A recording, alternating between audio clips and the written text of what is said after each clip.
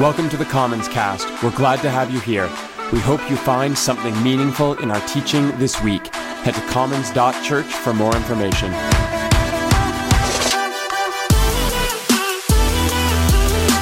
Hello everyone, welcome to church today. My name is Scott and I am part of the team here at Commons, and we are delighted that you've jumped into the mystery of this virtual community thing. Whether you found us more recently or maybe you've made YouTube part of your regular Sunday routine, perhaps you're a podcaster and there's a time lapse, in which case, hello from the past to you.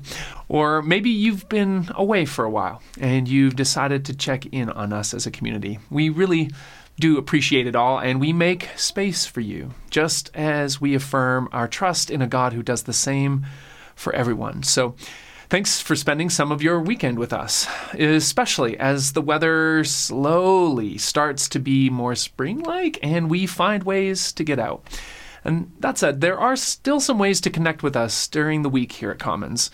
There are online groups, there's midweek liturgy, and also, just quick plug here, on Tuesday nights in May, starting this week, we are offering another online course in our theology series, thinking this time about a theology of work. And maybe that's something you're curious about with your career changing during the pandemic. Maybe you're looking for some more meaning in your business or your work, or maybe you're starting out in something new and feeling a little disoriented.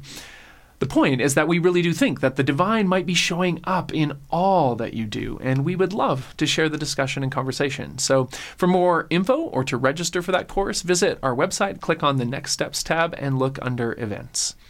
Now, today, I am thrilled to be jumping into this My Queen series that we're in, and I have been loving the journey so far. The book of Esther, with all of its intrigue and salacious scenes and its cliffhangers, it is such a good story, and it's also rated R, so sensibilities be warned.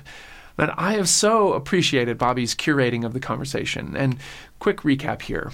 Over the past few weeks, she has led us to within earshot of Queen Vashti's no, a clarion reminder to join our voices in the refusals still needed in the world. We then explore the ways that Esther's story is hardly one of her own choosing, and that, like her, we are invited to trust how the divine leads us and accompanies us and provides for us. Not that we often see or sense that presence very clearly. And then last week, we looked at the hate that's burning at the center of this story's evil, and then at how hate burning at the center of our own tales of loss, resentment, and seething rage can pop up, where Bobby invited us to try an alternative to the hate that burns us alive. A reminder that sometimes the scriptures tell us an extraordinary story to give us an example of what not to do. Which brings us to today, where we go hurtling into the heights of drama here as we cover 3 chapters plus a few verses, so buckle up.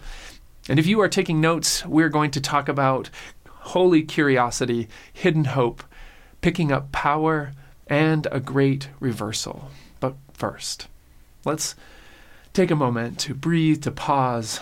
Pray with me now.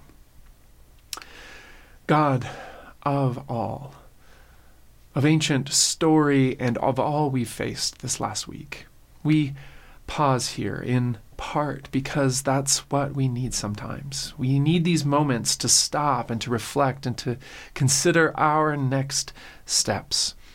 And this is holy work, and we trust that your Spirit guides us, even as you guide us into the Scripture today, where we will be startled, where we will see ourselves, where we will come to a place of choosing.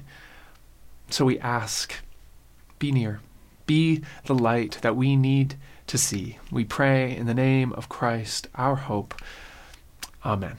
In 2017, Jordan Peele's film entitled Get Out was released, and it immediately garnered widespread praise and celebratory reviews for its incisive cultural commentary. And just a quick note here, it is a horror film, so don't send me a note this week telling me that you watched it through your fingers, wondering why I endorsed it, because I'm not.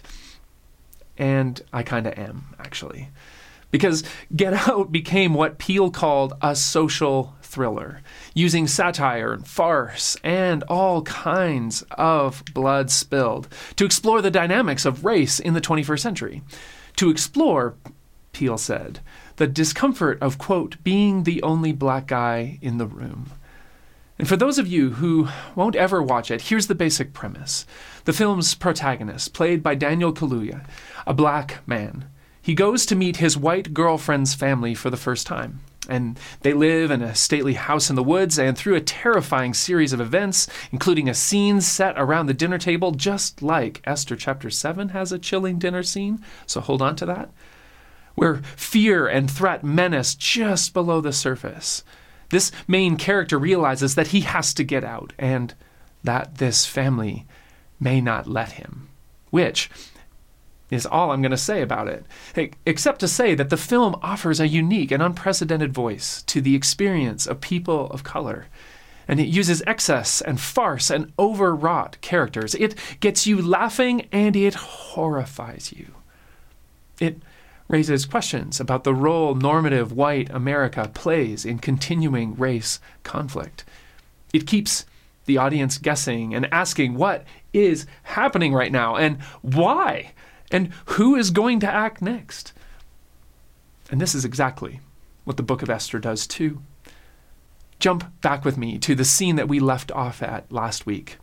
The scheming official Haman has tricked the Persian king Xerxes into signing an edict to annihilate all the Jews. And those two guys sit down to seal the agreement with a drink or two, and we see the Jewish people around the empire erupt in mourning, including Mordecai, Esther's childhood guardian, who has torn his clothes. He's put on sackcloth and ashes, and he has gone out into the city publicly wailing. And this is a sign that tension is mounting, that things are beginning to unravel for the Jewish characters in the story. And we will get to that in just a second. But first, it's important to note that while what Mordecai has done is obvious, we aren't really sure why.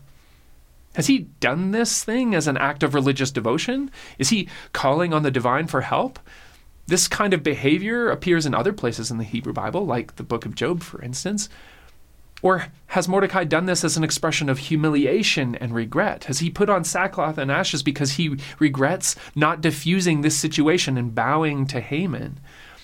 Is he afraid for all those he loves? The point is that we don't know. And in this and many other places, the scriptures seem so uninterested in making the lines clear, in ironing out the plot, in answering our questions. And scholar Carol Bechtel notes that part of the artistry of Esther as a piece of biblical literature is how it has this knack for making us ask questions, which I think is a great reminder as we launch into the conversation today, that one of the functions of Scripture is to get you asking questions about the stories and the characters, yes, and about the seeming contradictions and paradoxes, oh, for sure, but also about God, the mystery of divine presence in the world, and also about yourself, especially when you start to see yourself on the page. Because questions can carry us to the truth, but sometimes they are the truth. They are the confession on our lips as we read, helping us to cultivate a tender form of faith that's built on curiosity, a curiosity that leads us ever on. So let those questions fly, friends. And I say that here because that's exactly what Esther does. She hears that Mordecai is raving and inconsolable at the gate, so she sends some eunuchs in her service with some clothes for him to change into, which he refuses. She also sends a question with them, literally in Hebrew, asking, "What is this and what is it about?" Because Esther doesn't know what's going on. Mordecai sends those same servants back to inform her of the threat on their lives as Jews and asks her to do something about it. And you can imagine the eunuchs filling her in and the queen, the main character in this story, becoming aware that she is still subject to the kinds of disruptions that set her on this path in the first place. which, side note, is what it actually feels like to live, right? Like, doesn't it feel like you're in the dark about the script of your own life sometimes? Anyways, Esther responds by telling him that she can't just walk in uninvited and speak to the king. People die when they do that. Oh, and by the way, the king hasn't wanted to see her for about a month. Maybe his affections and her time are waning. I'm just going to lay low, she implies. That was always the plan. And the servants take these words back to Mordecai, and he responds with some of the most familiar lines in the whole story. He says, "Do not think that because you are in the king's house that you alone of all the Jews will escape. For if you remain silent at this time, relief and deliverance for the Jews will arise from another place, but you and your father's family will perish. And who knows but that you have come to your royal position for such a time as this." And in effect, he's saying, yes, laying low and staying quiet was the plan. But the plan has to change. Don't think that you're above this now that you have power. Is it possible that this is why you're there? And we're going to come back to this idea of power in a moment, but I want to point out something that doesn't get a lot of airtime in many readings of Esther. This phrase that Mordecai uses, where he seems so confident that even if Esther doesn't speak up, relief and deliverance will come for the Jews from another place. And scholars ruminate on this. Like, Mordecai has been aware of espionage and intrigue throughout the story, so does he know something here that we don't as readers? Or, more sinisterly, is he using his position in Esther's life to manipulate and pressure her? And while these literary considerations, they're interesting, I think it's far more provoking to pay attention to the fact that, as some scholars point out, this is the closest we come to a reference to God's presence in the text. Mordecai seems so hopeful that help will come in spite of the odds. And actually, if you look closely, you can see that some of that hope rests on what he believes Esther can do. And that is something we shouldn't miss. That hope hidden here in this story, hidden out there in the middle of yours. Your fragile longing for a shift in this moment that we're living in. Your hope for a relationship to flourish or to change. Your hope for your character to shine through in the things you do day in and day out. Your hope for someone you know that's facing challenge and loss and heartache. All of these are divine. Each tender expression carrying the power to hold you maybe just barely during this week ahead, yes, but also each of them with divine potential to change those you share hope with. Those you tell, it's going to be okay. And even if it's not, I'm here. Maybe it's in sharing hidden hope that we find it.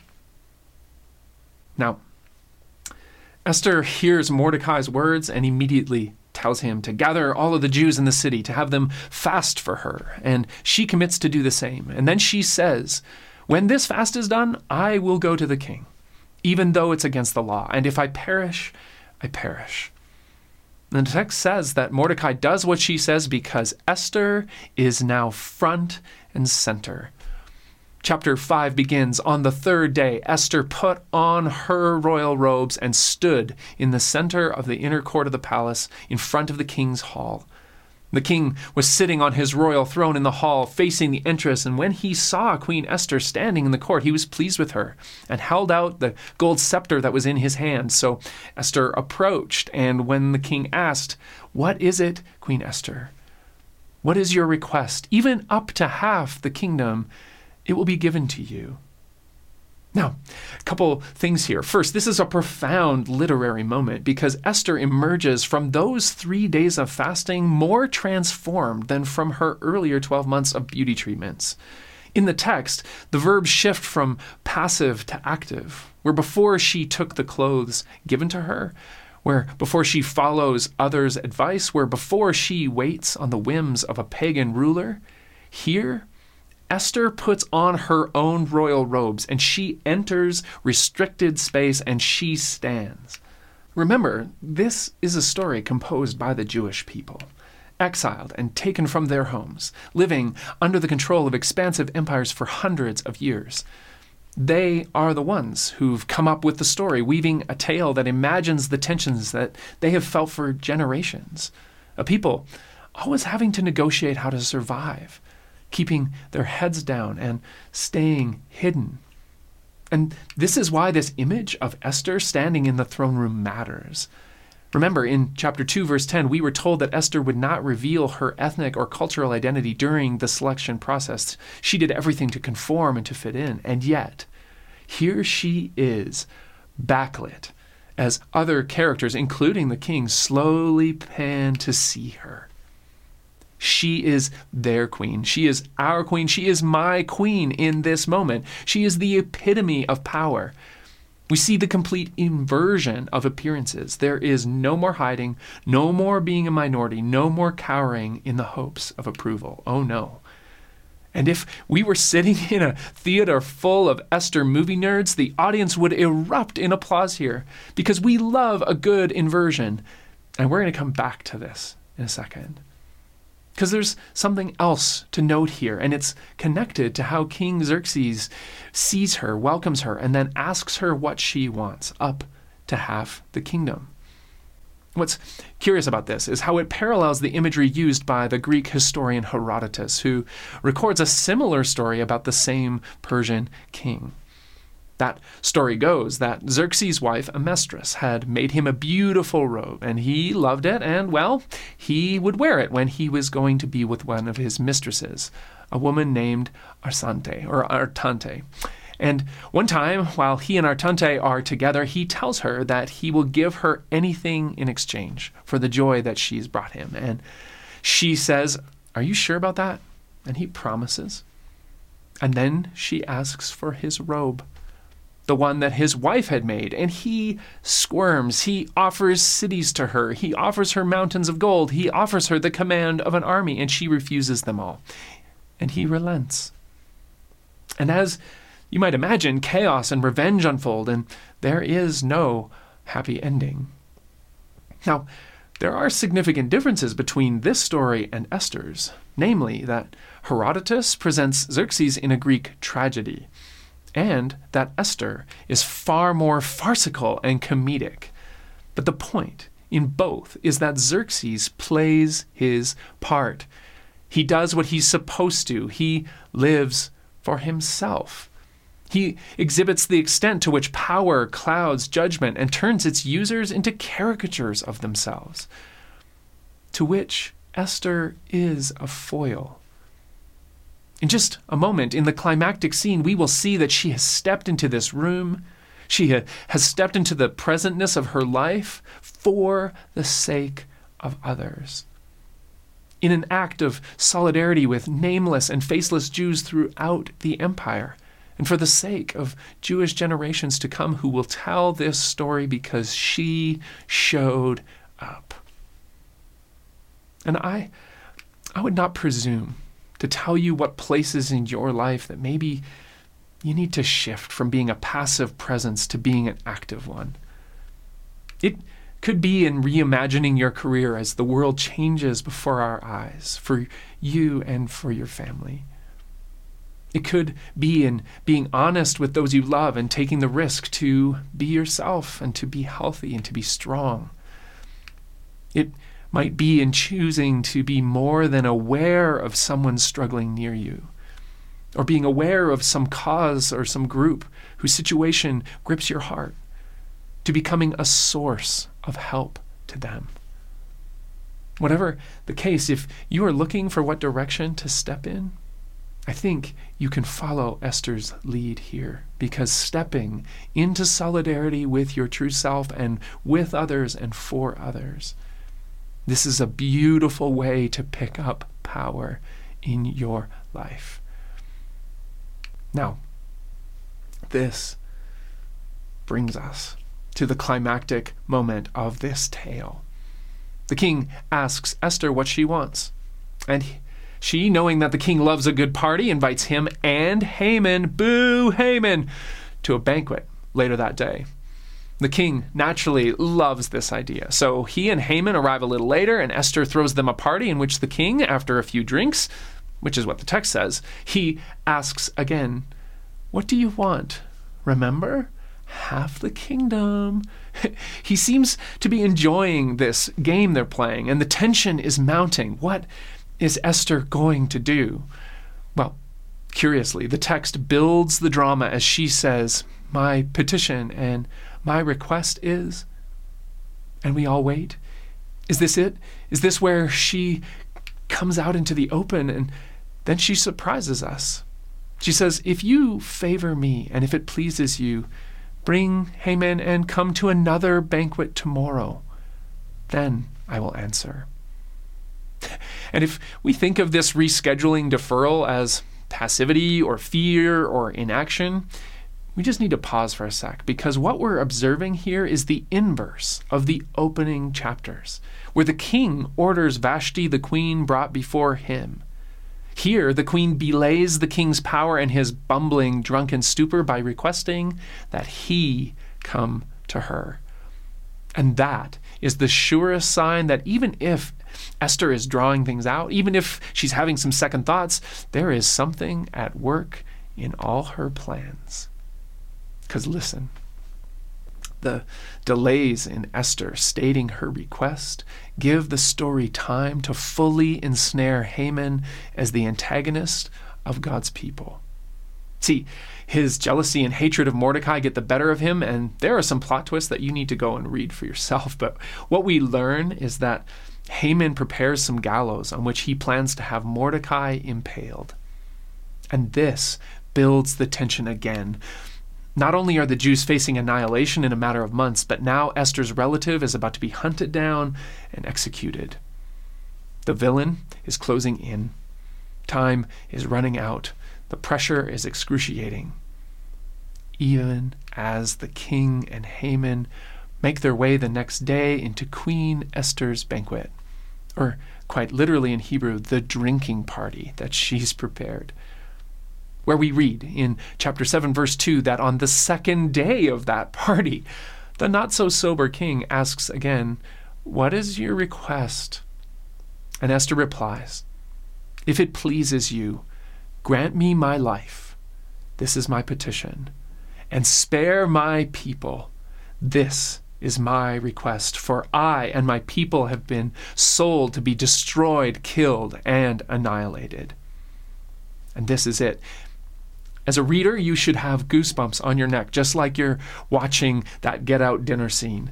Because Esther has outed herself. Her secret is out of the bag. Darkness is now crouching, waiting to smother her. And yet, she is not cowering.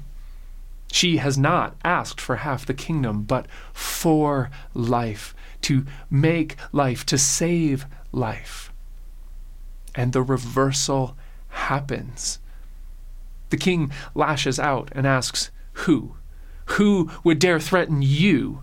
And Esther says, "An adversary and an enemy, this vile Haman." And the trap is sprung. We realize that the terror we felt has been misguided. Where we thought Esther was in danger, in fact, she has planned, she has schemed, she has outwitted all those evil forces that conspire. And by the end of the chapter, Haman will be hanging on the stake that he had intended for Mordecai. The immediate danger will be averted, and for a complete resolution, well, you're going to have to come back next week for that. Because I think if we're honest, if we read this story too quickly, it tricks us. We see the unquestioned opulence of those in power, and we see maniacal and deceitful plans laid out. We see the helplessness of the outsider and the dispossessed, and we fail to see the author's tongue planted firmly in her cheek. We fail to see how the king is nothing more than a partying frat boy, a caricature of true power. We fail to see how the schemes of the hateful villain always have a way of turning that guy into the victim. We fail to see how a Jewish woman's choice to stand up, to host a meal, to bring the dealers of death to her table, a table stocked with enough wine to get the truth flowing freely, how her simple actions enact a great reversal. A reversal that gets you laughing, that gets you shaking your head, saying, I didn't see that coming. A reversal meant to stop you in your tracks and consider just what needs to turn around in you.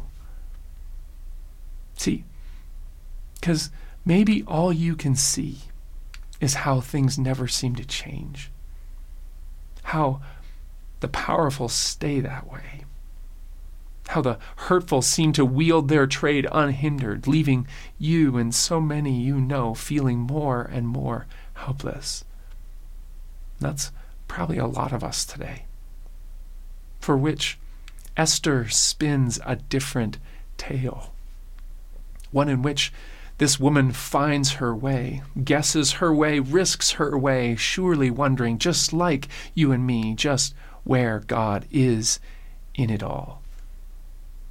And I love what scholar Carol Bechtel points out. She contends that God is a character in the story. Notoriously elusive, yes, but there, in the gaps where things don't make sense, in the pauses that Esther takes, in every timid, calculated, and willful step that Esther makes. And so, too, with you. Your fumbling efforts, your best attempts, your solidarity with those around you, all the way that divine reversal shows up in the world. Let's pray. God, great storytelling God, we are humbled today because this is such a good tale, and Esther is such a good queen, and we can see ourselves here too, how we are caught up in the many things,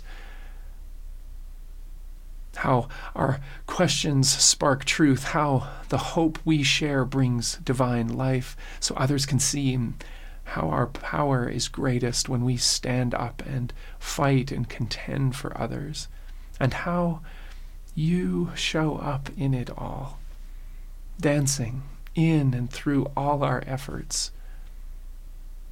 And so we ask that you would give us holy, vivid imagination to see this way. Would you bring comfort for our tired hearts, courage for our tired hands? And though there are many tears, it seems like these days, we ask that you would set us to laughing at the sheer wonder of the story we're in. We pray this in the name of Christ, our hope. Amen.